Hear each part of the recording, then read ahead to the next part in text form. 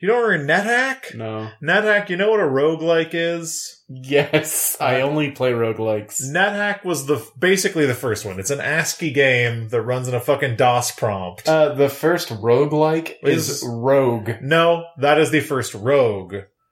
It is not like Rogue, it is Rogue. That is the first Rogue. Okay, fine. So you mean after Rogue there came NetHack? Yes. Okay. NetHack is probably like the oldest and most popular. But there's... I thought the first roguelike was Binding of Isaac. It was. But sometimes if you walk around, you'll trigger traps. One of the traps is, rocks fall, everyone dies. Oh yeah, no, that's a very famous, joke that people repeat on the internet. Yeah, so, I thought it was about Star Trek The Next Generation. So yeah, that's dead money as the rocks fall, everyone dies. You're attacked by a Gru. You're attacked by a Gru. That's also from NetHack, isn't it? No. That's from... That's a text-based adventure. That's a text-based adventure game. Zork? I think it might be Zork. I have the things in my brain that I know about video games outnumber the things I know about anything else 1,000 to 1. Yeah. It's not even close. Half of my brain is just Pokemon knowledge. If I could have a job where I sat in a dark room and then random visitors came by and opened a confessional slot and asked me questions, obscure questions about video games, and if I answered them right I get $50, I'd be set. You just described our podcast. Let's go. Let's go. Let's warm up. Alright, well, I'm thinking of a number 1 through 3. 3. Holy fuck. One whole deer? Whoa, that joke's been made 1 billion times. I should retire. Expecto Patronum. you die somehow. Visual. They fucking teach Harry Potter that Expecto Patronum creates a Patronus, and then it turns out they were just tricking him to use a killing spell on somebody. Wouldn't it be funny if we taught Harry Potter a killing spell? Expecto Patronum, and then Beatrix's heart explodes out of her mouth. His ghost deer folds into a gun and falls into his hand. What am I supposed to do with this? Point it at him and pull the trigger, Harry! Wait. It turns into a gun and lands in his hand, and then his hand is out of his control, and then the hand says, "Behold, the most powerful spell of all. Are you ready to meet God?" And then it just kills people. Just kills people. Indiscriminately. Yeah, he's the worst wizard. It sees the evil in all men, even if it has to create it. Oh. Shall we start the podcast? I guess. Joke's on you, we've already done it. With the whole podcast? Thank God I want to fucking leave. You need a clap? God damn it. I'm sorry, wait. Did you need a clap? I clapped! Oh, sorry. We gotta get the show on the road.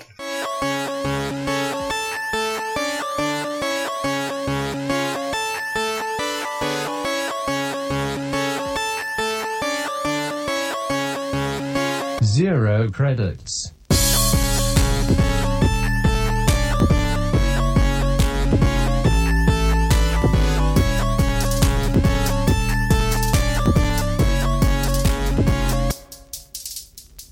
Wow, John, what a show we might have tonight! And welcome back to Zero Credits, the show where we talk about things. My name's Henry. And my name's Burr, chilly from a sudden northern cold front John. And together we're Henry and Burr, chilly from a sudden northern cold front John, coming at you to discuss the cultural happenings of the zeitgeist. We have maybe one hell of a show for you tonight. I don't know. This is, I don't know if you're familiar, there's this pretty classic thought experiment called, I believe you pronounce it,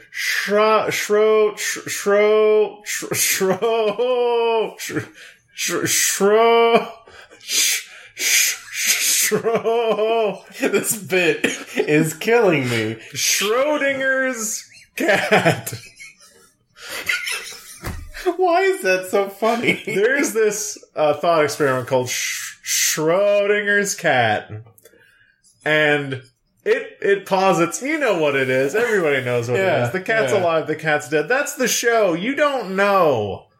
Our show is trapped in a box, Yeah. and there is a nuclear isotope in it with a 50% chance of expiring past its half-life or whatever during the time.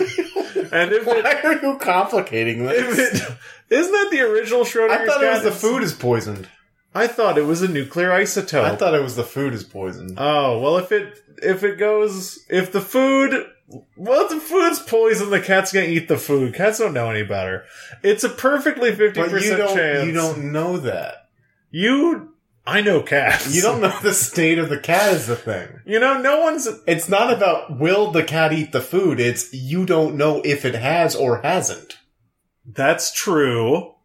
Look, I guess it doesn't matter if it's a 50% chance, because probability doesn't enter into it. It The thought doesn't. experiment is actually just something can exist in two states. Yes. And then the proof is that our perception of something, it dictates its truth. exactly. When we see the cat is dead. So I think No one's ever posited for, like, the nuclear isotope when they're like, no, I know cats. That cat ate that isotope and it's dead. So I think you have demonstrably made it clear it's going to be a bad show.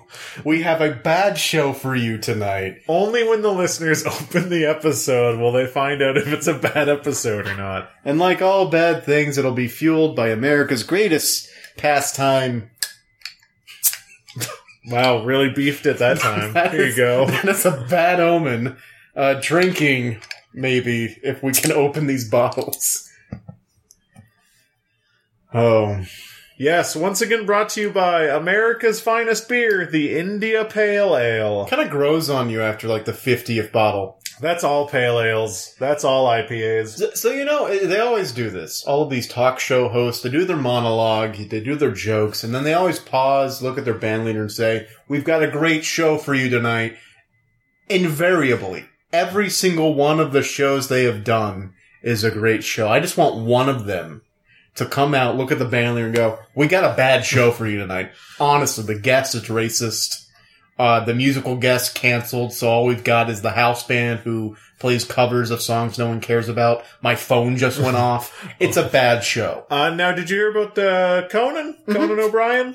I actually watched some of that episode. It was really great. He kind of did that because Kumail Nanjiani canceled on him. To give the fam some background, Conan recently downsized his show. He cut it in half.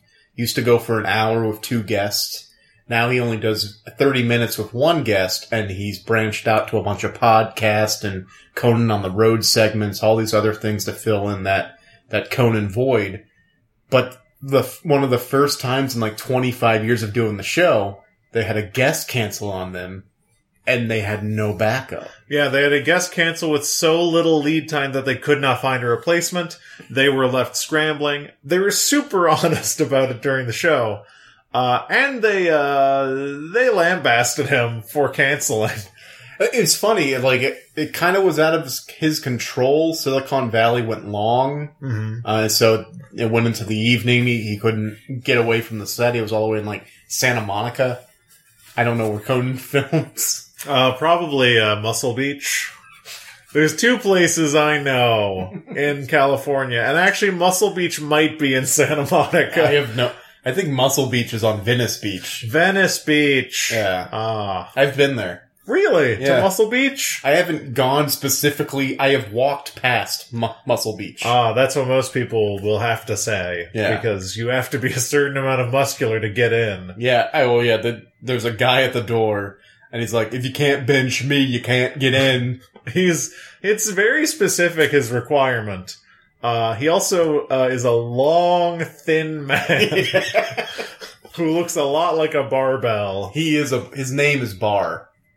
His last name, of course, is Dershowitz. Bar Dershowitz. So, Conan, yeah, I really like what Conan did. He came out and he was like, we don't know if it's gonna be a good show. We don't know. It's like, oh, we might call this guy up. And like, he brought him up and like immediately regretted it. Immediately was like it. He was like, don't talk.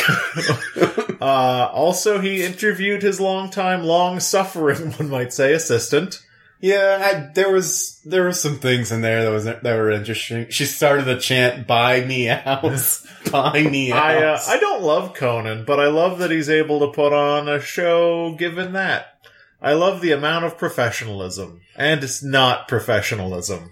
I want, like, more of that, you know? More, because it's true, you know, because you have to keep your advertisers, you have to keep the network happy, you even have to keep your own producers happy. You can't fly by the seat of your pants on television that much. Mm-hmm. I want to go back to the days of, like, early David Letterman, where he was just like, why can't we do the stupid human tricks? Mm-hmm. Why can't we do that? Why can't we drop a watermelon from the roof of this theater and just see what happens? And then we'll hype it up throughout the entire episode, and at the very end we'll drop a watermelon. That's television. Whatever, the greatest thing that David Letterman ever did was he had an acting distaste for television. Yeah. Which was the best thing about his show. And he would openly encourage his guests on the show in the early days to literally do whatever. Yeah. Don't prepare. There was like an unspoken agreement that you could show up to Letterman drunk,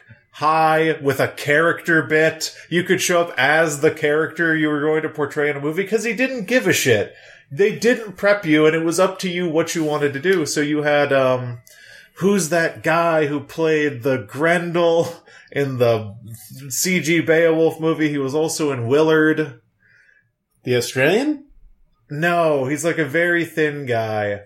Very thin man. Anyway, he was on Elijah there. Wood was... I'm thinking of the show with the dog that No, talks. that's Wilfred. My bad. But no, he showed up on the show, and it's one of his most legendary interviews, because he shows up and he's just out of his mind. He keeps talking about how he's an adult, how he's strong, how he can kick. He stands up and, like, tries to, like, get David Letterman to fight him. He repeatedly kicks at the cameras. Russell Crowe. It might have been Russell Crowe. But no, we've talked a lot about how great Letterman was and is, but I mean, it's weird because, like, you hear other comedians talk about David Letterman and they're like, oh yeah, he revolutionized television.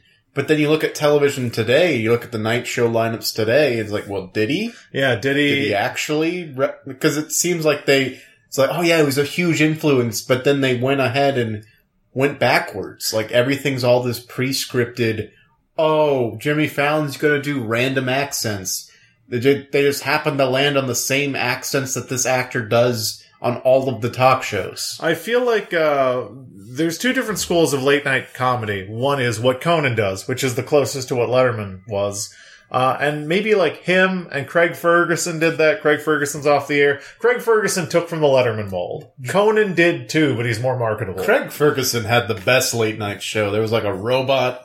There was a horse that would come out. There was honesty. There were, like, life lessons. There were great interviews where he would, like, completely disarm his guests and talk about real life stuff. The guests would, like, sit down. He would have a card in front of him. He would throw the card away and be like, so how you doing? Yeah, it was so good.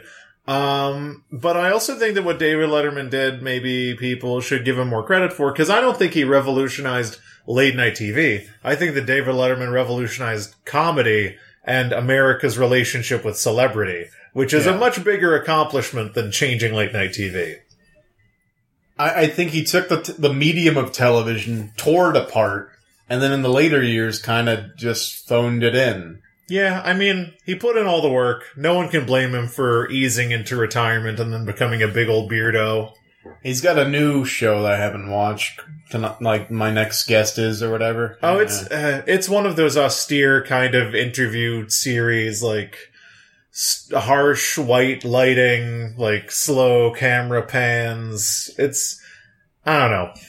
It's just a Netflix show. It's a Netflix show where they're like, oh, we're gonna get someone who has name recognition, David Letterman, and then have him interview people who have, like, great name recognition, like Barack Obama. Kanye West. And it's not that great.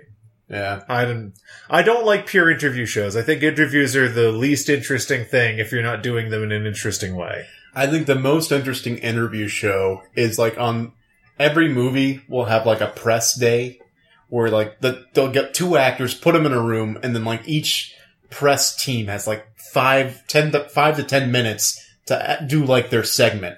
and they just do like 70 of those in a day. Yeah. And they all put them online because that's what they're for. Mhm. And then somebody comes around and compiles them. So, and you can just watch these two actors go through 70 of the same question.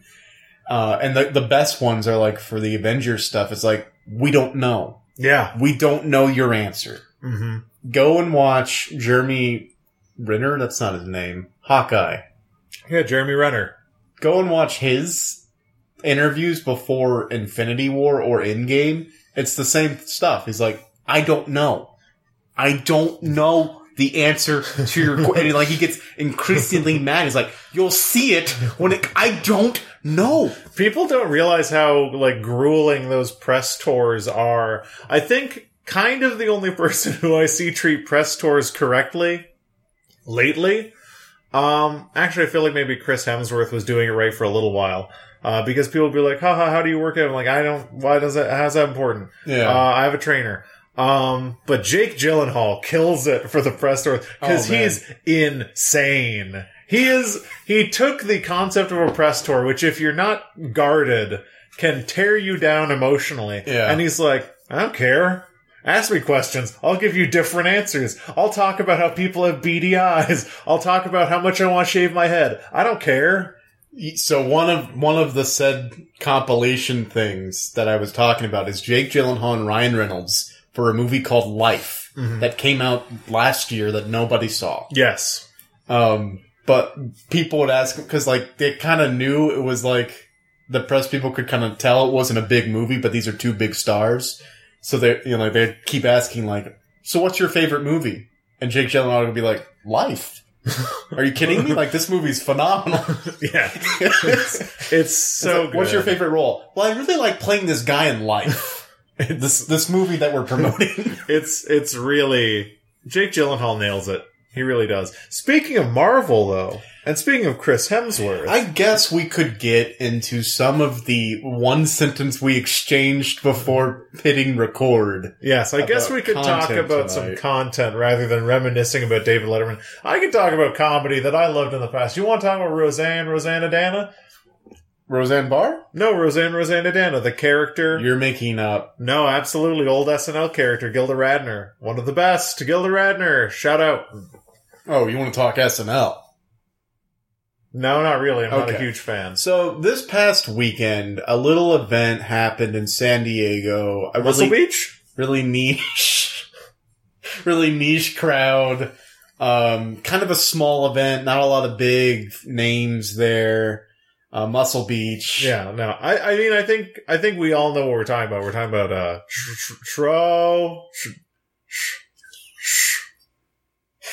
You're calling back Comic-Con. Comic-Con. The Comics Conservatory? Yes. It's a group of comic lovers who are conservative in their political views. Oh, no. Not that. Because I don't know that what conservatory means. That's not that inaccurate. So the Comic of Cons, the cons of comics, they happen. They have all these little conventions. like a confidence man? Like a con, they con the audiences, and they laugh the entire time. Comedic cons. These comics, these comedian confidence men get up there and they're like, hey, let me give me a cigarette. They're like, give they're them like- a cigarette. and then they're like, okay, now I'm smoking the cigarette. You guys have any questions about Iron Man? Yeah. You have I'm Robert Downey Jr. later. But yes, the comic convention. The comic convention where they drop all the juicy little tidbits, all the juicy little stories that then the internet talks about because we got nothing else. The planet is on fire. We might as well enjoy these movies. The planet's dying. There's nothing we can do about it. Here, I'm Disney. I'm Disney. And so a lot of things were announced. Walking Dead Season 10. Great. Steven, Hold on, wait. I didn't say that with the proper amount of reverence. Say Walking Dead Season 10 again. Walking Dead Season 10. Great. Steven Universe got a movie. Nice. I like the people who make that. I've never seen it. Yeah, it's a musical.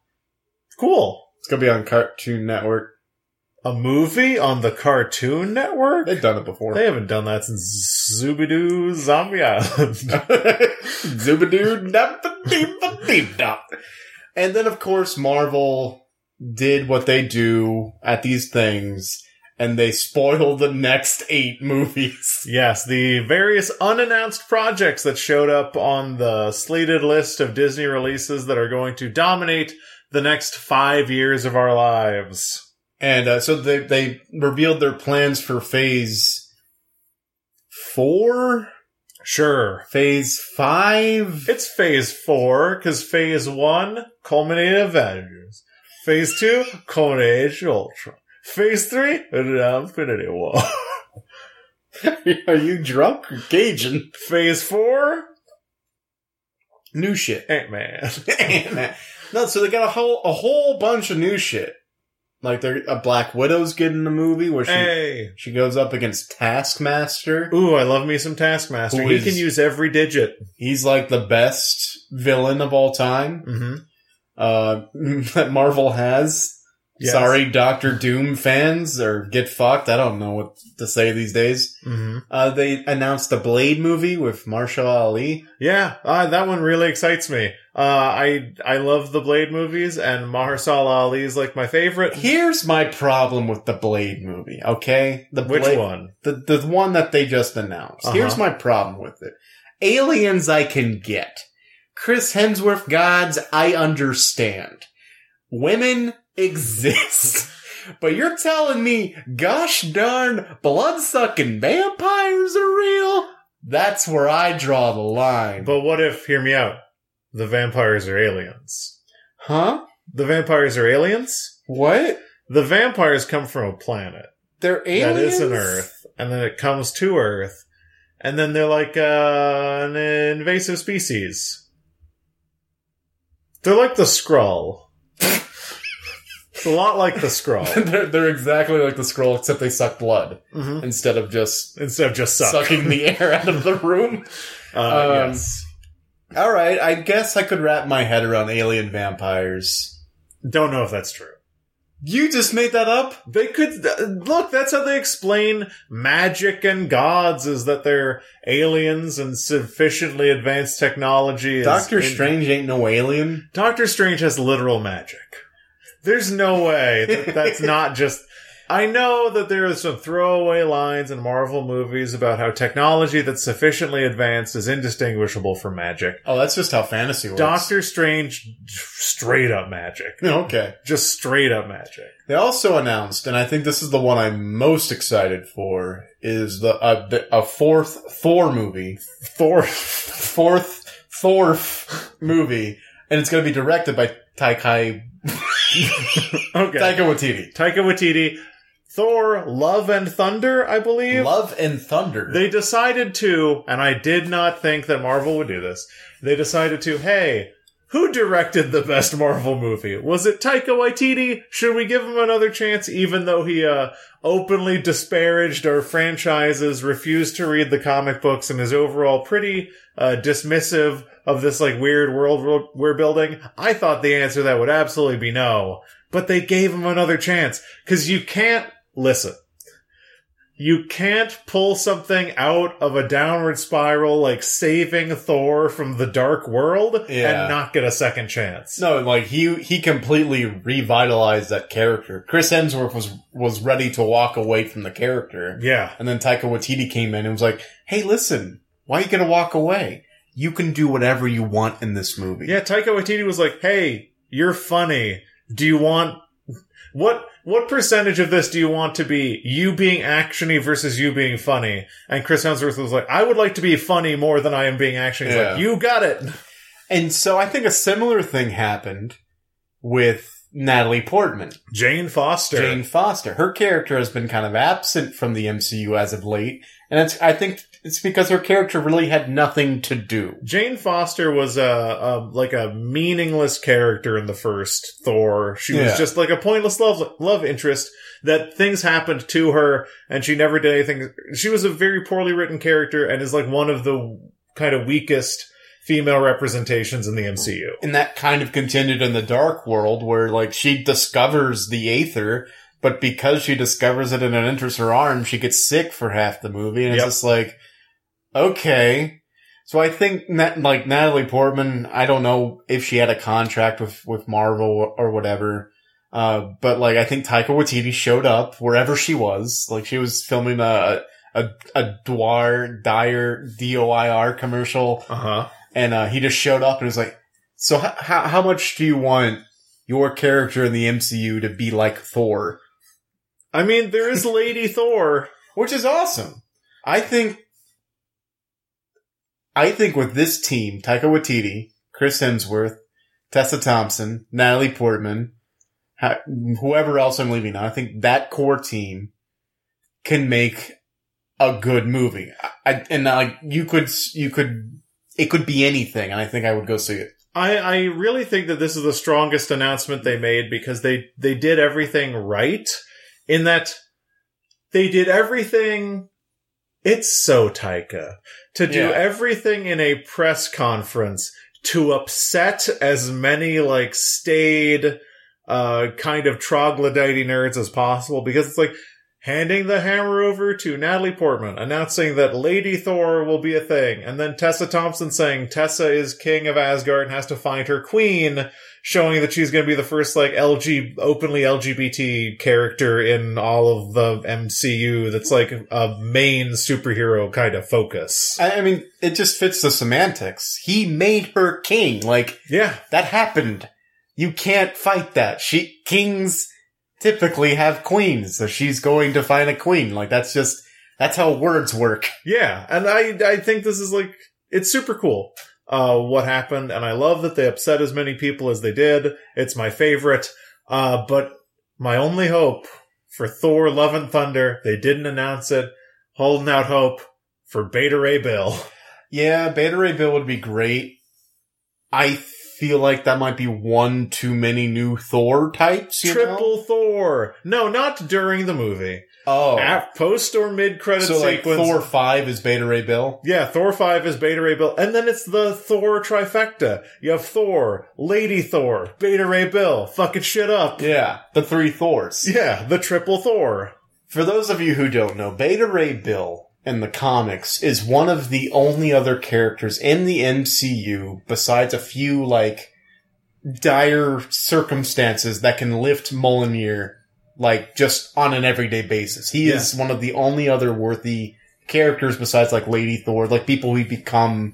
He gets his own, like, line of comics because of it. It becomes, like, the super more cosmic version of Thor, whereas Thor is, like, obsessed with the 9 realms. Beta Ray goes wherever he wants. Yeah, Beta Ray Bill is the Silver Surfer kind of crazy space era of comic books version of Thor. Little Easter egg kind of alert. In Thor Ragnarok, they're in the Masters or whatever his name is, in his arena. Beta Ray Bill's face is one of like the 3 big faces. Oh, I know. So maybe the Easter egg hints being laid that he's out there. Mm-hmm. My only thing is he was given a Stormbreaker in the comics by Odin. Yes. Odin's dead. Yes. So I guess Thor could give him a hammer? It's interesting because somehow Mjolnir has to come back, right?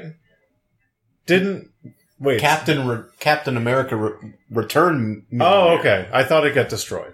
Well, it's hard not to spoil things. Oh, fuck. But it's, I don't know. There's gonna be a hammer, there's gonna be an axe. Yeah. Maybe something else will happen. Golf club. Please let it be a golf club. Isn't Beta Ray Bill's whole thing that pretty much just by coincidence, he's the only other being that's just coincidentally pure enough of heart? He's not like chosen or anything. Yeah. He's just a genuinely good person. It's like he's on a spaceship and everyone on that spaceship like dies and he's just floating through space and so happens to get near the hammer to like wield it to save himself. Mm-hmm. Yeah, it's kind of like a coincidental kind of thing. And he's super ugly. He's a horseman. He's a horse lizard. I also think that it was supposed to be he looks like a bad guy, and then when he picks up the hammer, it's like a huge shock that this guy's good. Yeah. I would love me some Beta Ray Bill. Do it, Taika Waititi. I just want to talk about the logo. The logo. It's so good. So like Thor, the Thor's logo is like a lesson in marketing to just embrace the sillier, the weirder side. Because the first Thor logo is just like bold, plain, bleh. Dark World is like, add some red to it. Then Ragnarok was like, we going crazy. And now it's just like, He-Man and the Masters of the Universe, or She-Ra and the Masters of the Universe, we're gonna do that. I very much feel like it's like super kind of She-Ra inspired. Like, come on. Yeah. It's so good. It's like He-Man, it's like She-Ra, it's like the 80s kids' toys. Yeah. But in a movie. Which the cool thing with Thor Ragnarok is I do believe that Taika Waititi was like, hey, these Marvel movies are, for all the special effects they have a fairly muted color palette, and he just like blew the doors off with color with Thor Ragnarok because he's like, I want this movie to be like a rainbow. I want it to be this massive explosion of color. Yeah. And that was another reason why people liked it so much. Taika Waititi, He's good. I've seen some interviews of him, and he honestly thought Thor Ragnarok was going to be the end of his career. Yeah. Because he walked into the project, he's like, there's no script. I can do whatever I want, just Hulk needs to be there. Uh-huh. Okay. And he delivered what he delivered, and he thought, this could be the end. I'm gonna walk away from film after this. And when it blew up, he was like, what? Yeah. Oh, I guess I'll do another one. I also love all the interviews with him during these like press tour things, because Taika Waititi is one of the gifted ones for press tours. Yeah. And one of the fairly common questions was like, hey, what Marvel comics did you like draw inspiration from? We know that when you direct or write a Marvel movie, you get access to this like incredible Marvel like research library where they have every comic book and every storyline that you can pore over as this like massive research aid for making a movie. It's like, I didn't read a single Marvel comic. Yeah. I've not read them. And he still made that movie, and it was still good and true to the character and amazing. Well, it's interesting because somebody must have. I mean, there were obvious inspirations from Planet Hulk. Yes. I honestly think his answer to that wasn't necessarily flip, but I think he's making a point. He's saying, like, don't let yourself be marred by what the comics have done. We're taking these characters and doing new things with them. So, yeah. Which I think honestly is the best thing, because otherwise you announce, oh, the villain in this one is going to be Mysterio, and like we draw upon our knowledge of who Mysterio is in the comics, so it's like, oh, we kind of know the jig is up even before the movie starts. You have to do that in such a specific way to make that work. And I think the only thing that I can think of in recent memory that even came close to making that work was the Spider-Man video game for the PS4. That was so because good. They know that you know. Yeah. They know that you know who the villain is. Yes. And they play with that really well. They don't play the story straight. And they flip it in like the They very do. final, like, oh. Man. I want to play that game again. It's so good. I have rarely been moved to like tears while playing a final battle. Yeah. But that story is so well written for Spider-Man that it was just like, oh my god. And you expect me to be able to like perform like quick time events during this? Yeah. I can't see the X button because there's tears in my eyes. No, that was really good. That's the only one I can think of where they like knew they knew that you knew, and they didn't play it straight. They played with your preconceived notions of that character. It was so good. So here's where my thoughts come to a halt. A Hulk. As in like, They come to a Hulk. Hulk. Everything so far I've been okay with. We've been doing 3 Marvel movies a year for the past decade. Uh-huh. That's not true, but bear with me. It's now with the Disney Plus streaming service that I'm getting apprehensive. Because they also announced Falcon and Winter Soldier, a Hawkeye show, a Hawkeye show, a What If show that's going to be animated. They're using original voice actors to play out hypothetical scenarios. WandaVision will be a show. And whereas in the past, when they announced this is phase 4, you would see a movie on a timeline, a movie on a timeline, a movie on a timeline. Now it's a movie, a television show, a movie, a television show. We're talking, whereas before, maybe you got like 7 hours of content a year. I don't know how long these TV shows are going to be, but if they're 10 episodes, a standard kind of Netflix order, we're talking like 30 hours of content a year that they're going to ask me to keep up with. Oh, I forgot Loki is getting a television show. Great. Asking their fans to keep up with, to be in the know for the next big Avengers movie thing that they've purposely not announced because I don't think they know where they're going quite yet. Yeah. I think if there is any time, like, everyone's like, hey, the superhero bubble's going to pop, superhero fatigue is going to set in. If there's any time for that to start, it's now. I mean, when, my two feelings are like, for any bubble to pop, a necessary part is to, like, have a noticeable saturation. Yes. I feel like the TV show stuff I have the least faith in because, Disney can't help itself. So Disney can't make video games. Disney's never been good at making video games particularly. However, they have funneled like millions of dollars into doing it to fail and fail and fail and fail. Yeah. Disney also can't make TV shows. So if they just typically can't, other than like cartoons, like the Aladdin cartoon or whatever. Kim Possible was alright for a while. True. But like the thing about this is I think that it's so increasingly top heavy that the center can't hold.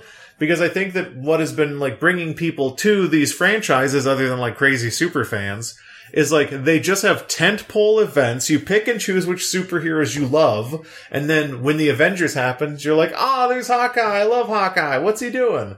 But I feel like Hawkeye things. My concern is predicated upon what I like to call the Agents of S.H.I.E.L.D. hypothesis. Oh, that's a television show. In that the Agents of S.H.I.E.L.D., it got canceled. The Agents of S.H.I.E.L.D. was something that had the full backing of Marvel. It was part of the MCU. It was continuously funneled money into. It was canon. It was on a major network. And the idea was, this was essentially their jumping off point, is we're going to have a TV show that's inexorably linked to the MCU canon so people can't help but watch it. Agents of S.H.I.E.L.D. is our jumping off point to taking over television. Agents of S.H.I.E.L.D. was an okay show. Yeah. Much like a lot of Marvel movies are okay movies. But it didn't have the staying power. People didn't care about Agent Coulson or whatever in the context of a television show. So it failed, eventually. And I feel like a similar thing is going to happen with this Disney Plus streaming service because they're going to try to be Netflix and they're like, hey, we own the platform, so we can just like pump this stuff out and people will stay invested. And I think that the big like ostensibly game changer that they're counting on now is we're actually going to have star power and characters from the movies because that's what Agent of S.H.I.E.L.D. was missing. It was missing Tom Hiddleston or whatever. Yeah. I don't feel like that's the case. I don't feel like people can invest that much over that long a period of time because I feel like what people get the most utility out of for Marvel movies is treating them like a celebration. In that celebrations are rare, and if celebrations happen every day, they stop being special. It's also missing a huge connective tissue thing. Like, from the moment when we saw the first Infinity Stone, we realized what they were building to. Actually, from the moment we first saw Thanos, we people who knew, okay, they're going to build up to this. And so we were looking for hints, and then we learned about the Infinity Stones, and there are 6 of them. Keep on the lookout for them, and then there would be whole movies dedicated to these stones. Or like, they were tangential to the plot or something like that. Yeah. But the point is, like, that was the through line. We got through 23 movies, I don't know how, 22, 23 movies, following this thread that was woven delicately and it was fragile. Like, if they did too much in one direction, it would have snapped.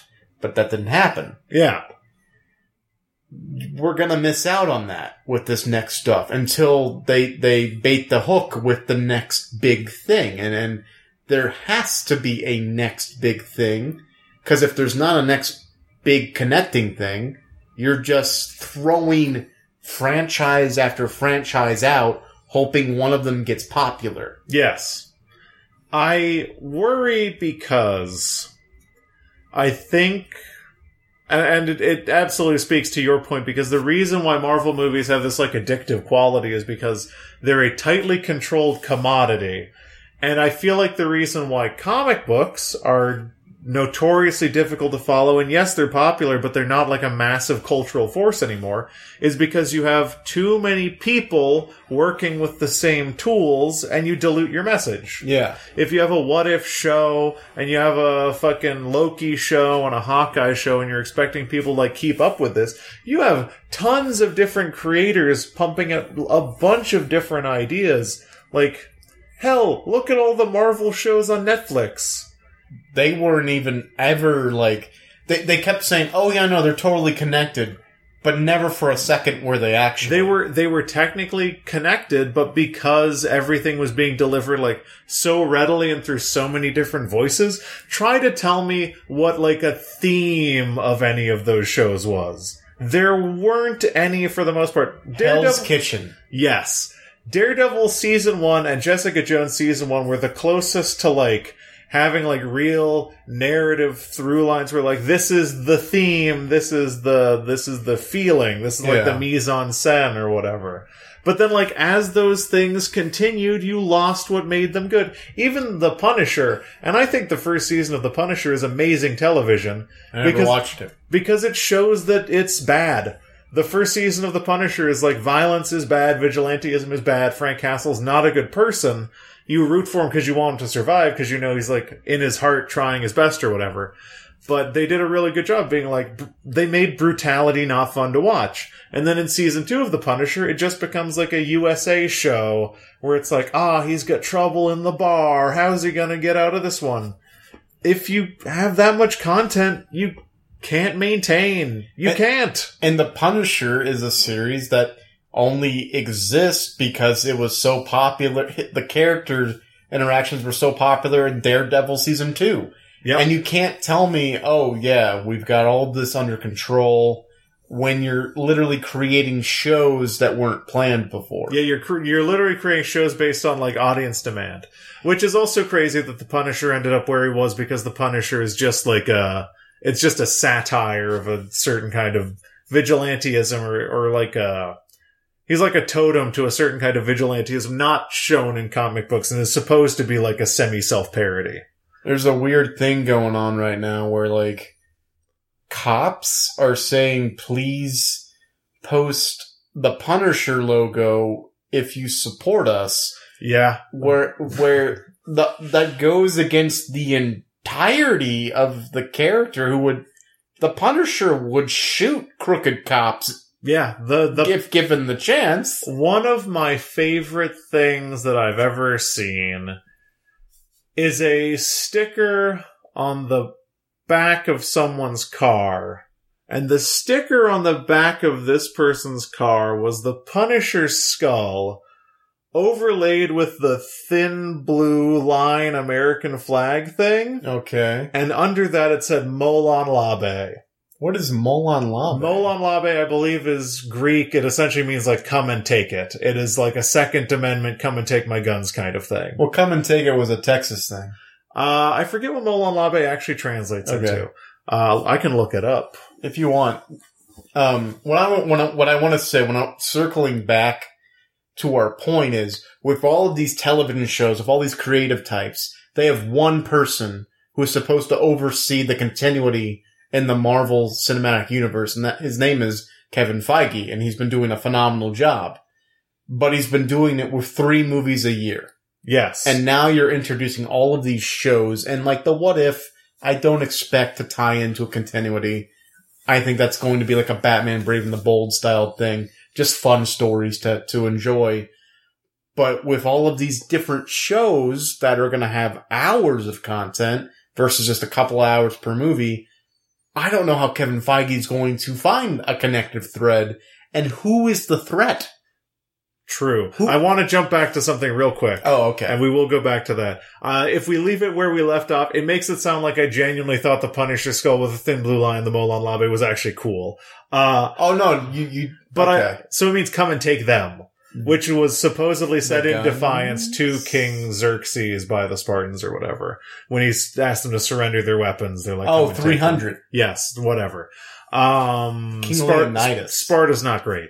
But Athens was better. Wow, what a nerd. But I love that bumper sticker desperately because those are completely opposing ideologies. Yes. They're like, they should not go together. Yes, it is. I believe in the Punisher, which means criminals should be killed. I also believe that the only thing protecting us from violence is the police. And I also believe that I would kill the police if they took my weapons. They're like, protect blue lives, because they're the only ones protecting us from the people with guns that I love. And also, I am one of the people with guns who will kill the police.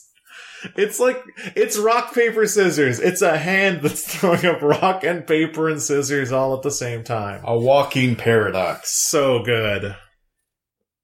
It was on like a big fucking pickup truck, so I'm sure I'm sure he thought he knew what it was. And let me guess, it wasn't the only bumper sticker by a long shot. Oh no. Thankfully, a lot of them didn't espouse really terrible political beliefs, but a lot of them were like American flags. I don't get the bumper sticker thing, but maybe we can come back to that. Yeah, we can come back to that. Kevin Feige. Kevin Feige is going...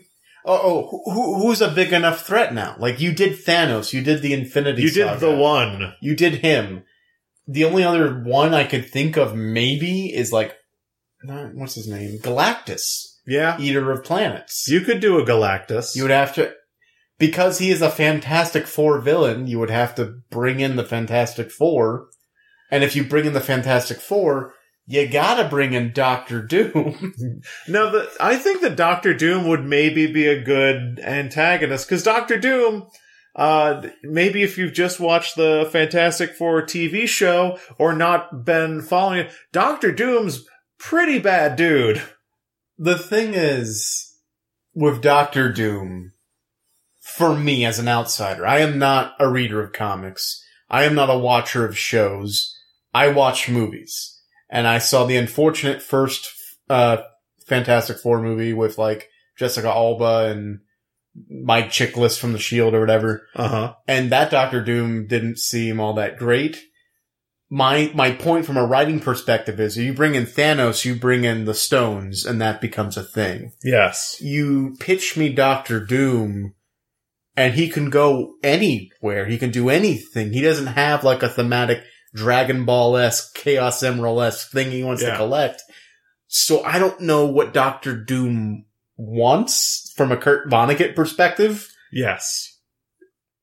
What could he want or desire that would put him at a Thanos level threat? There's almost nothing we can do at this point to get a thematic device that's as perfect as the Infinity Stones, because as has been proven time and time again in mythology, in literature, in television, movies, books, popular culture, the most compelling narrative device is a bad person or organization versus a good person or organization trying to find 5+ things. Yeah. It is something that is, it has lasting power because it's not just 3 things because you'd get sick of that. It's not a million things, so you lose the thread. Each thing, it's the Dragon Ball thing. Yeah.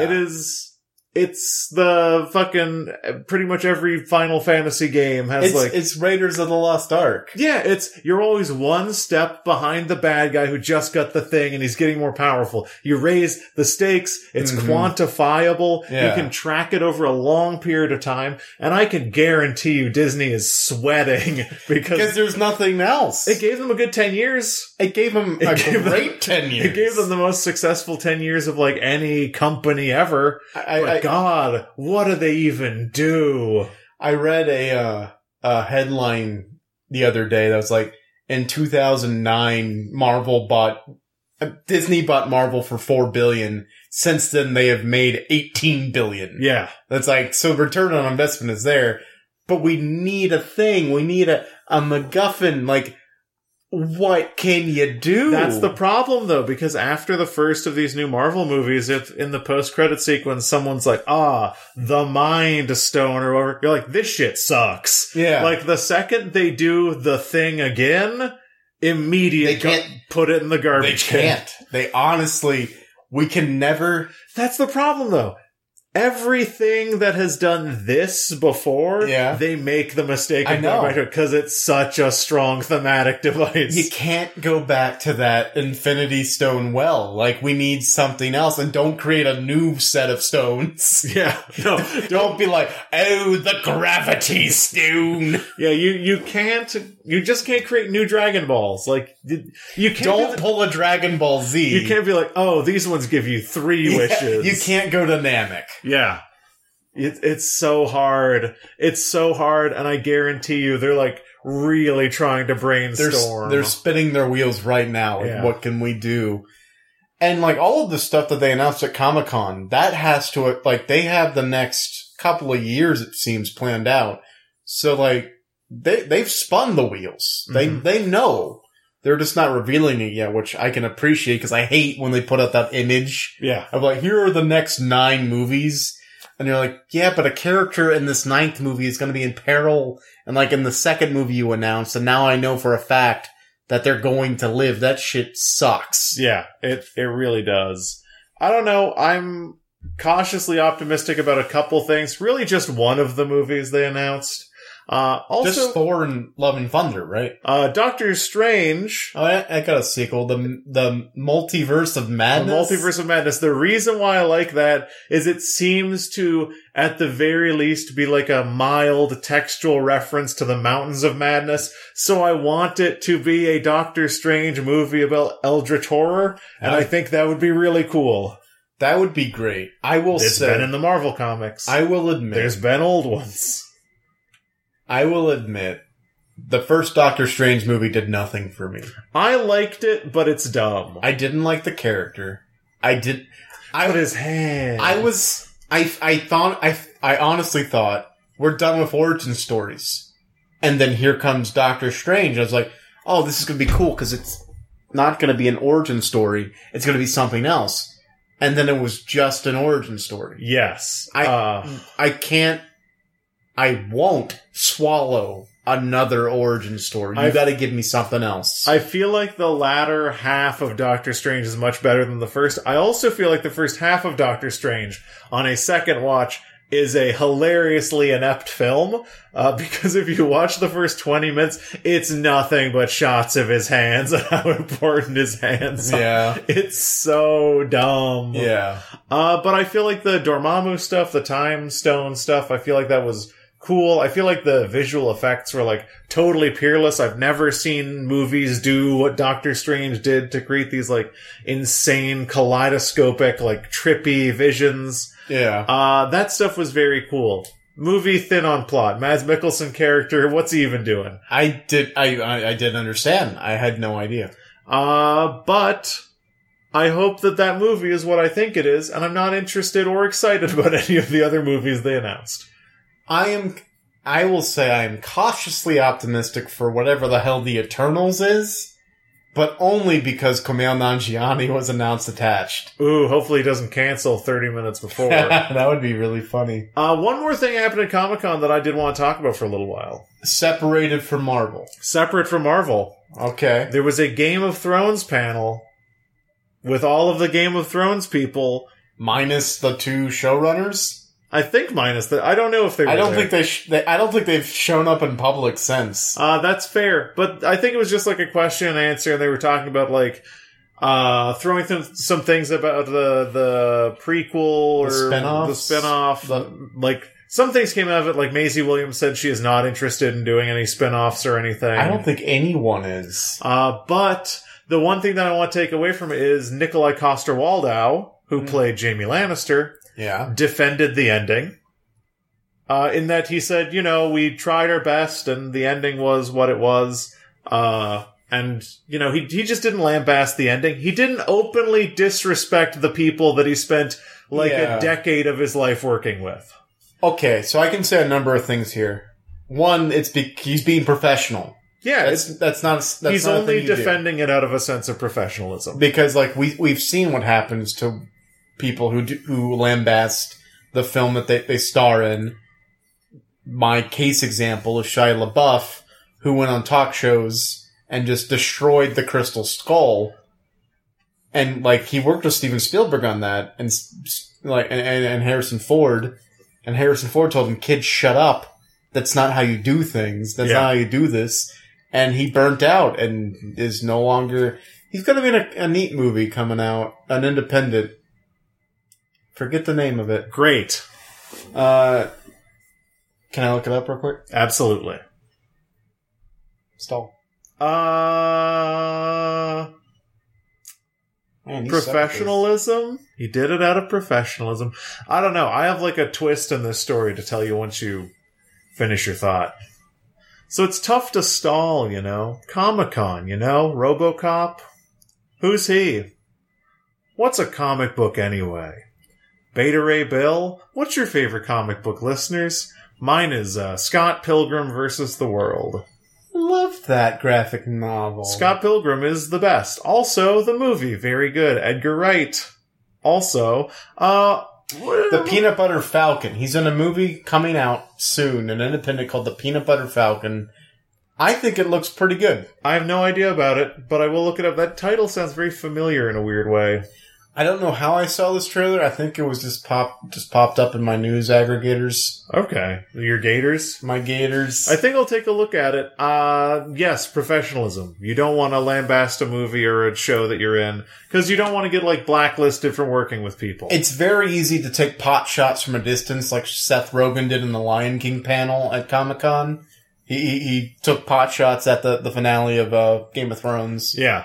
And of course, like everyone did on the internet, but like when you're so close to the thing, like you worked on it, of course you're gonna defend it a little bit. And everyone's gonna talk shit about your job, and you can work with people for almost a decade of your life and love them deeply and want the best for them, and then something can be not great and it wasn't your decision how it would be, but when people like try to trash talk or ruin the legacy of something that people you loved worked on, then you'll defend it. And he defended it. He didn't like say it was the best ending ever, but what happened after he defended it, the crowd booed him. Oh, interesting. Number one, shut the fuck up. If you're in a crowd and someone is in any way defending their art and that art hurt nobody, let art be art and shut the fuck up. Yeah. Don't boo artists. Like, period. That person put blood, sweat, and tears into delivering a thing that, yes, you didn't love and yes, had problems, and I very much did not like how that show ended. I'm not gonna boo anybody. I'm not a child. It's such a ludicrous proposition that someone could be up there defending their livelihood and the people that they worked with, and you sitting in your chair with your fucking cargo shorts and your fucking Atari shirt, you're sitting there in your own sweat and filth, and you boo those people? Fuck off. Jesus Christ. The people that should have been booed, not the actors. The actors do what they can with what they are given. Look, they can't do more than that. If D.B. Weiss and David Benioff were up there and they said that the ending was fine, don't boo them! Don't boo people! Now booing is ludicrous. Here's the weird thing. Where did you get that information? Is it not there? Where did you get the information that they were booed? It was like on a news aggregator that I read. Here's the weird thing. Were they not booed? On Twitter, the cast says nobody booed. Hold on. What is happening? On Twitter? So here's a thread. How rude people can be booing the cast of Game of Thrones because you didn't like Liam Cunningham, who played Davos. They didn't. Nicholas Coster-Waldau said, "You mean this?" A picture, videos of people cheering. And And like, it kind of keeps going. Here's someone who says toxic fan culture is getting out of control. Nikolaus Koster-Waldau says it wasn't toxic in the room. It was all good-natured. That story just won't get as many clicks, so what? it becomes actors booed. Oh, Had a great time at the panel with an amazing crowd. I don't know who to believe. Is this something... Because I didn't watch the panel, so I don't know. I didn't watch the panel either. I just read an article, and I assumed that the article would be telling me the truth. So, like, this is a weird moment. And, like, for Liam Cunningham to say they didn't boo. I mean, you just read it in the Davos Seaworth voice. They didn't. Yeah, I mean, you have to. On the Onion Night, I delivered the onions. This is insane to me.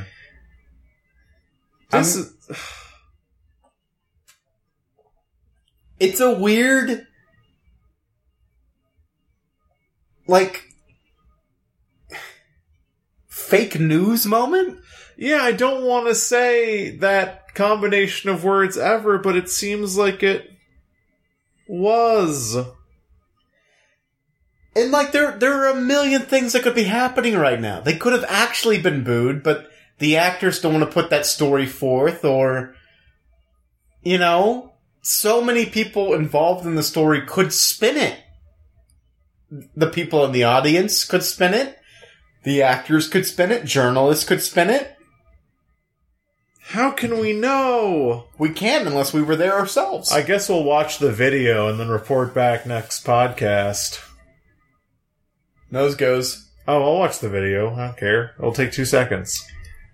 So, yeah, that's a promise to the fans. John. That's so crazy to me. I had so much vitriol in my heart carried over for 2 days about this. Well, here's the thing. I follow a little subreddit called Free Folk, which are like the weaponized... The elves. ...version of Game of Thrones fans.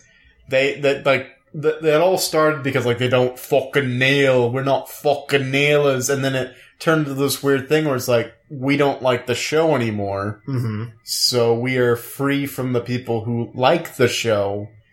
But they're a very wholesome community in a way. They raised a bunch of money for charity, for Amelia Clark's charity, and then they turned around and did it again for Kit Harington's charity. Mm-hmm. But they didn't like the finale, and their whole thing is, we're going to protest until the showrunners make a public appearance. Mm-hmm. Because they're being cowards. We want them to show up in public so we can express our dissatisfaction. Uh-huh. Their whole thing is it's their fault, not the actors, not the crew, Mm-hmm. not whoever left the Starbucks cup in the shot. Yes. It's D&D who hoodwinked us by giving us 5 or 6 good seasons, and then the last 2 seasons were bad.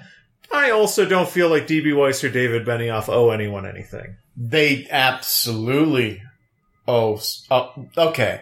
I mean, I understand. Look, they did a job. They did a bad job. But must they go public for ridicule about that? Here's the thing. Mm-hmm. Here's the order of events that I'm going to present to justify my vitriol against D&D. Yes. HBO approached them and said, you can have as many seasons as you want to win this. Mm-hmm. And they said, we can do it in 2. They clearly did not want to work on it anymore. That's the thing. They continued to work on it so they could say, like, we were the sole showrunners. Mm-hmm. If they really wanted to walk away and work on other projects, I have no problem with that. Yeah. Walk away, Mm-hmm. hand over the reins. Yeah. I think that they were, like, exceptionally greedy people. And I do not think that the way they handled that show was good. And I also think that as writers, they did a really genuinely awful job. And I do believe, like, if they, like, do have a public appearance, then people should, like, question them, and they should be, like, open, hopefully, with what they were. So, like, you want a level-headed discourse, you don't want outright public rejection. no, I'm just saying they didn't commit a crime. They did a very bad job. But shouldn't they be penalized under the death penalty? Yes, they should be. I'm being saying silly. they shouldn't be brought in front of the public, but they should be lightly hanged. No, I do hate everything that they did. Like, I have immense respect for that fictional universe, and I despise them for what they did. And I don't feel like they did the best given what they were given, because they were handed the reins to an incredible kingdom. I mean, let's not... They paved over paradise and put in a parking lot. Yeah, but like at the same time, they did so well with the adaptation part. Uh-huh. The first, let's say 3 seasons. The first 3 seasons were really well done. Mhm. Like, the first season is a mirror to the book. It is so close and so good. Like, they did a phenomenal job at the beginning. Mm-hmm. I just think along the way they got a little burnt out. And that is not a crime, you're right. But when you get burnt out, maybe you should take a step back. Yeah. I mean, I don't know. I'm maybe of a minority that I think that, like, when people do a job, even if they do and I'm not defending them, a tremendously awful job, that they don't owe anyone anything as long as they didn't, like, genuinely hurt or disenfranchise people in a material way. I mean, I honestly understand what you're saying, because no one, I hope, died with how bad the season was. Yeah. I don't want to downplay anyone who actually did die. Yeah. Look, a lot of people suffer from a lot of things. Yeah. If that did happen, it was not publicized and I'm not aware of it. Yeah. But if it did, and I honestly get that. And this is a weird conversation to have, because it's like this weird duality thing where, yes, creators, I absolutely think creators do not owe anything to fans. mm-hmm. But at the same time, fans who invested so much time. Yeah. And I'm coming from this as a book reader Mm-hmm. who hated the show after it departed from the books and killed off certain characters that it shouldn't had no right of killing off. Mm-hmm. I just want, and I think maybe I'm too close to the situation to see it from a point where you're coming from, where, yes, I guess they didn't do any physical harm, so we shouldn't ridicule the next 40 years of their lives. But at the same time, I'm kind of like, let's sharpen the pitchforks. Let's light the torches. We can go after them. Mm-hmm. And then at the same time, like, there's 3 of me. Kill them. Yes. Don't kill them. And Beta Ray Bill. And Beta Ray Bill, who is more worthy than all of us, who is like, what the fuck is Game of Thrones? I have a hammer. I'm a horse lizard. Anyway, what is your third version of yourself? No, that was a joke. that was it. Oh, I'm sorry. You got me out of naming a third thing. But my feelings about it is we are lucky for D.B. Weiss and David Benioff for the following reason. We are lucky in that so rarely in life do we have object lessons that we can hold a belief, and that belief must persevere through its, like, worst possible scenarios. So, like, we can have an ideology that, like, creators don't owe anything to anyone. And that's an easy thing to say for creators that you like. Yeah. But for people whose artistic crimes are as egregious as D.B. Weiss and David Benioff, we also have to say the same of them, which is very difficult. And life rarely affords us villains. We're lucky to have these villains to swallow our tongue or bite our tongue so that we don't fall into the trap of, but I'm a fan and you owe me a good ending. It's difficult, right? Because we all love our fictional worlds with our gray areas where you never really know what's evil, what's good. Maybe just everyone's people. Thankfully, that's fiction. In real life, there are true villains. And they are D.B. Weiss and David Benioff. And it's a much more difficult world when true villains exist. No, I hate them, absolutely. I want them to have a public appearance where they just grab a mic, like, before anyone can start booing, they go, we were giving a page of notes. A page of notes. That's all he gave us. He told us who ended up on the throne, and that was it. And we didn't even think that was important, but he wanted us to know. And what were we supposed to do? Like they're pulling their hair out. I very much that's not going to happen because I don't think they're remorseful. Nor do I think they're capable of remorse. Even with as bad as Game of Thrones got, I never started to truly dislike them until they started airing those, post-season 7 interviews with them. I'm like, oh, I genuinely greatly dislike these people. Yeah. It's tough. Tough. We learned 2 things. The media cannot be trusted and might be attempting to sow a version of reality that's more dramatic and undercutting and underlying positivity in an event like that. And maybe we shouldn't give the media the benefit of the doubt. And also, we learned, please kill D.B. Weiss and David Benioff. Well, not kill. Yeah, kill with words. Maim. I'm sorry, did I say words? I mean swords.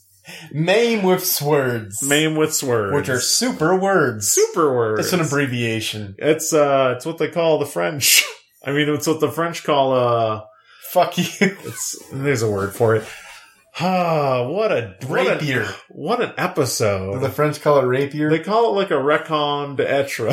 A raison d'etre. A raison d'etre. No. Alright, well before you start wrapping up this episode, I have a weird Peter tingle that you're about to. Uh-huh. I have one last thing to cover.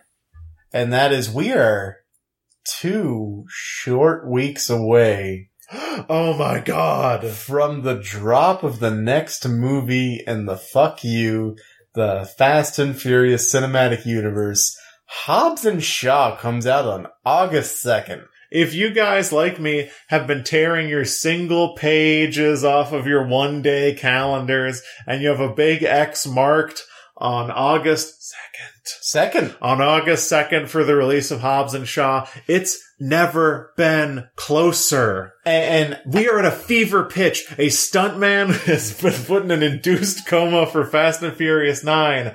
Hobbs and Shaw is coming. There's Instagram pictures. The Fast and Furious universe is revving its engines. It was in park. The engine started. It's in first gear. Coming into second. It's taken the corner.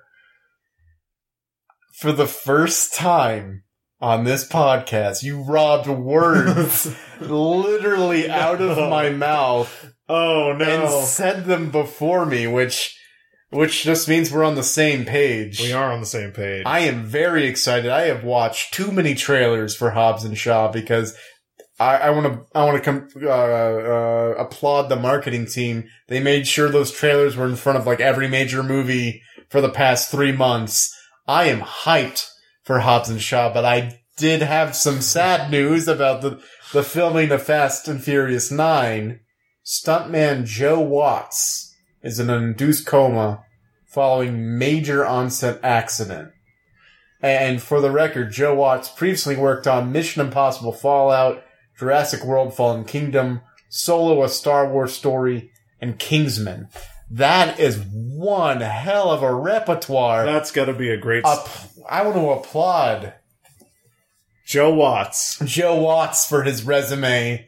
I don't know a lot of stuntman names, but now I know Joe Watts, and now I want to get that tattooed on my brain. Double check the name. I want to make sure it's Joe Watts.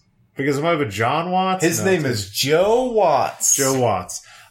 So I said that because I was trying to think of anything that I had read about Fast and Furious. I may have come off as flip about Joe Watts' induced coma. I say this more sincerely than we say pretty much anything on this podcast. It is firmly within the thoughts and vibes of the Zero Credits kind of podcast studio that Joe Watts has a speedy recovery from this, that he's back doing stunts. We wish him and his family all of the best and hope for their privacy in this trying time.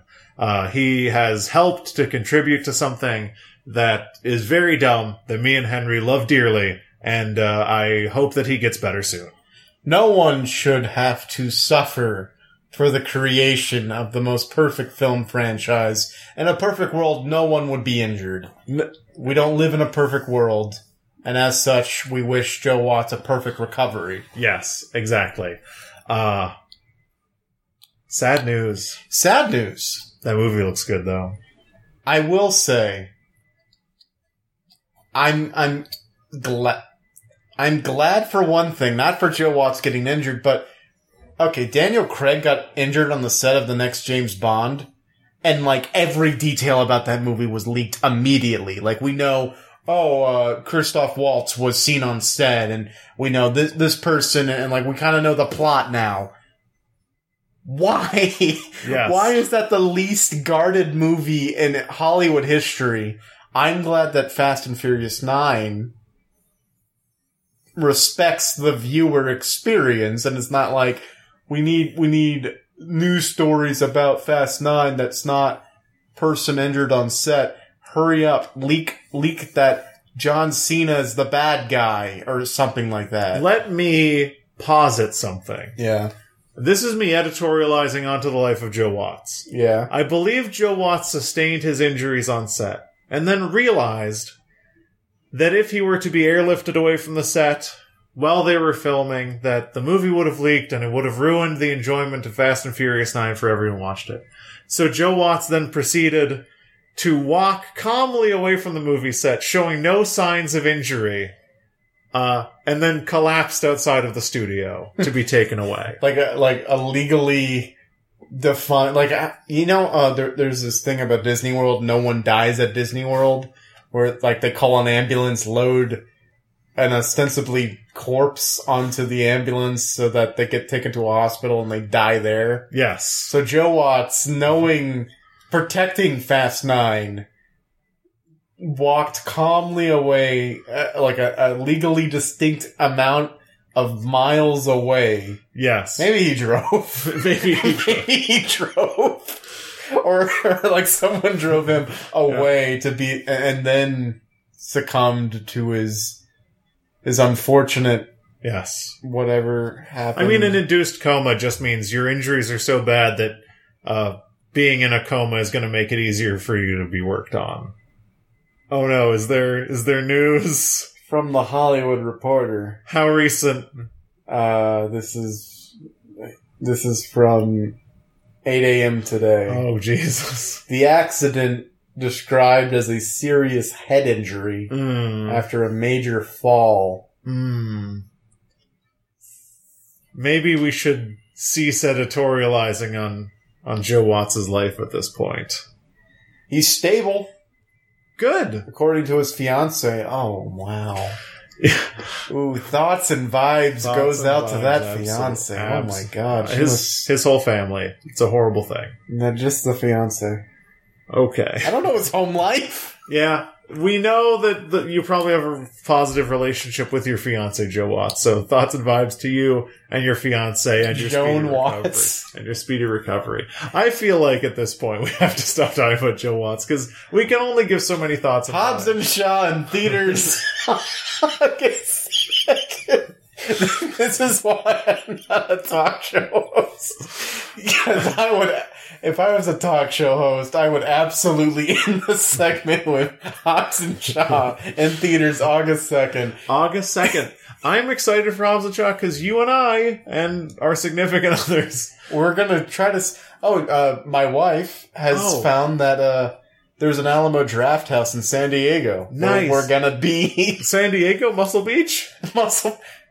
San Antonio. Yes, in San Antonio, there is a Alamo Draft House where you're going to try to buy tickets. Hopefully we can buy them. I think Alamo's like, a week in advance you can buy tickets? It starts on the Wednesday before, usually. As soon as they're available. We're going to buy. So tomorrow. The Wednesday before it comes out. Oh, Next Wednesday. Next Wednesday, buy tickets ASAP, whoever gets on it first. We are going to see it on our mini vacation. We will have a lot of time to digest it. We will be one of the first people on this cursed earth to see Hobbs and Shaw. This doomed planet. And we will walk away and not say a single word to each other hence until we record a podcast. a supplemental reading of Hobbs and Shaw is coming to you. The 9th installment in our time-honored, beloved, fan favorite, you series, supplemental reading series. Yes, I'm so excited. And now, I think we should end this. Life takes out a gun, shoves it mouth. Uh-huh. Or just the podcast Just the episode. podcast, actually. I was waiting for you to interject, but you looked at me like, go on. I mean, look. And you should know, I don't own a gun. Let artists be artists. You want a gun? I'll sell you a gun. I don't want a gun. I'll bring a gun next time. I don't believe in guns. I'll bring a gun. All right, okay. I'll show you one. I'll show you they're real. I'll make you believe in guns. Wow, what an aggressive stance about guns. There's two camps. There's people who are pro-gun in that they firmly believe that they exist. And there are people who are anti-gun who refuse to believe that they exist. I refuse. I see guns So you- of blue. What the fuck? You edit this week. I do edit this week, Which means I do the social media whatevers. If you, our fans, want to get in touch with us, you can do so at twitter.com at ZCPCWHJ at twitter.com. And of course that stands for John. Oh shit, he's got bottle caps for eyes. Is this cool? Does that hurt? Is They this like they got little sharp edges. is this like an uncle thing? You look like Saito. My fear is that you'll punch me while I have the bottle caps on I'm my not gonna eyes, do that. and it will take my Is eyes. his name... Okay, Ghost in the Shell? Oh, The guy with like the weird What's his clear name? eyes? Is his name Saito? maybe. Does it start with a G? No. Oh. Alright, so if you want to get in contact with us, that's ZCPC at WH... What the fuck? That's DC... What? That's ZCPCWHJ at twitter.com. You can also send us a longer thing at 0 credits as a podcast at gmail.com. We pay the postage on those, so send it for free, and it's on me, Henry. We are on Facebook. You can find us by searching 0 Credits Podcast in the Facebook search bar. We post once a week. We're on Spotify and Apple Podcast. So if you use weird browsers to listen to podcasts, look for us on Spotify or Apple Podcast, and we're there. And while you're there on Apple Podcast, because no one uses Spotify, why don't you leave us a review and a rating? It's the only thing that we ask you to do. Other than all of the other 5 things we ask you to do during this, leave us a rating and a review, and we'll get back to you. But last, but not least, the most important, the most schmimportant, word of the mouth is the only way we can survive. Please tell your friends, people you meet on the street, anyone you share an elevator with, some guy, 0 Credits Podcast. Say it to them. Say it'll change their lives. Write it on a napkin. Leave it at the bar with your phone number. I don't know what that last part's about. Tell people and we'll be schmeeple. Let's go. And I would once again, just from everyone here at the 0 Credits studio apartment, wish the family, the friends, and the loved ones of those affected by the recent tragedy by a lady holding a hammer. Because apparently that's like a big deal that Natalie Portman can be Thor. I'm sorry your little, tiny, fragile hearts got broken because a lady has a hammer. Please, rest in peace. And from everyone here at the 0 Credit Studio Apartment, 2-bedroom, 2-bathroom, not studio apartment. I need to find a new place to live. Rent is hard. We want to wish you a happy week. Goodbye. Goodbye.